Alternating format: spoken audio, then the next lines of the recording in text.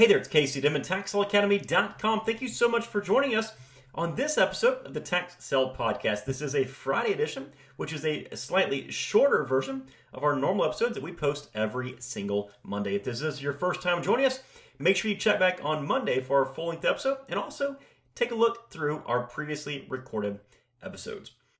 Today, we're actually going to discuss a quote, and this quote actually kind of sums up the entire tax sale business. One of my favorite auctioneers had been in the business for decades. He ran a company that handled the tax sale auctions for numerous counties in a specific state, probably 20 or more counties. He was the go-to person in the state if you wanted to outsource your tax sale auctions. He knew the process. He knew all the mistakes that many buyers had made throughout the years and told him about. And he had a very matter-of-fact type personality. He didn't sugarcoat anything at all. Now, some bidders liked that. Others were turned off by it. But regardless, his personality was actually pretty necessary, especially brand new tax sale investors who perhaps just heard about the auction maybe 2 or 3 days before it actually started. Now, I've attended dozens of auctions handled by this auctioneer on a first-name basis. He'd actually look at me for specific properties because he knew the types of properties that I'd be interested in. It actually got to the point where I knew which stories he would tell and which jokes he would tell before he would even tell them. The first 2 or 3 times you hear a joke, it's kind of funny. After you've heard it for 30 or 40 times, it gets kind of old. One of the all-important quotes that he would say multiple times in auction is very simply, know what you're bidding on. And this actually really wraps up the entire tax sale process, right? That really puts everything right into a nutshell. Know what you're bidding on. He would say it in a very stern voice.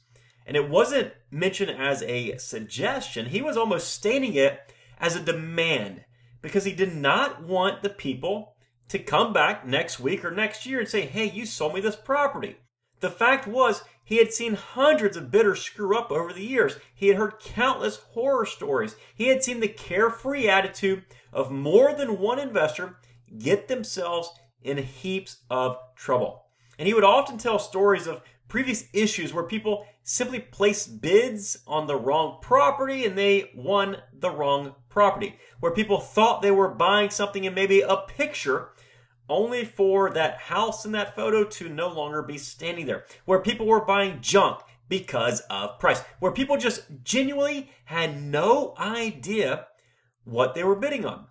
Unfortunately, this is commonplace in many areas.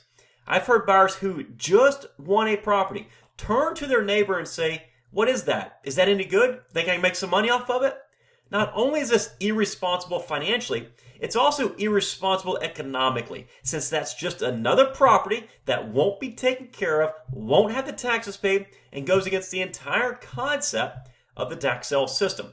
And his quote, know what you're bidding on, actually goes much deeper than simply knowing if it's a house or a lot. You should not just be looking at photos. You must know everything possible about that investment. The history, the condition, the value, the comparables, the marketing strategies you'll use to sell that property. You should never make an investment without knowing all of the facts. Sure, there will be times where you can't get all of the facts. We don't know if the toilet in the master bathroom flushes smoothly or not. We will never know that until we buy that property. So yes, we must make educated guesses, but we want to limit these as much as possible. And if we actually know what we're bidding on thoroughly, in depth, we can really mitigate most of our risk. So the next time you place a bid, please do everyone a favor and know what you're bidding on. Guys, that's it for today's episode. If we can help you understand the research and investment aspects of tax sale investing to help you have no question whatsoever about what you're bidding on, just head on over to TaxSaleAcademy.com. Become a member of the Academy by clicking join. We'll see you on Monday for our normal full-length episode. Take care. Bye-bye.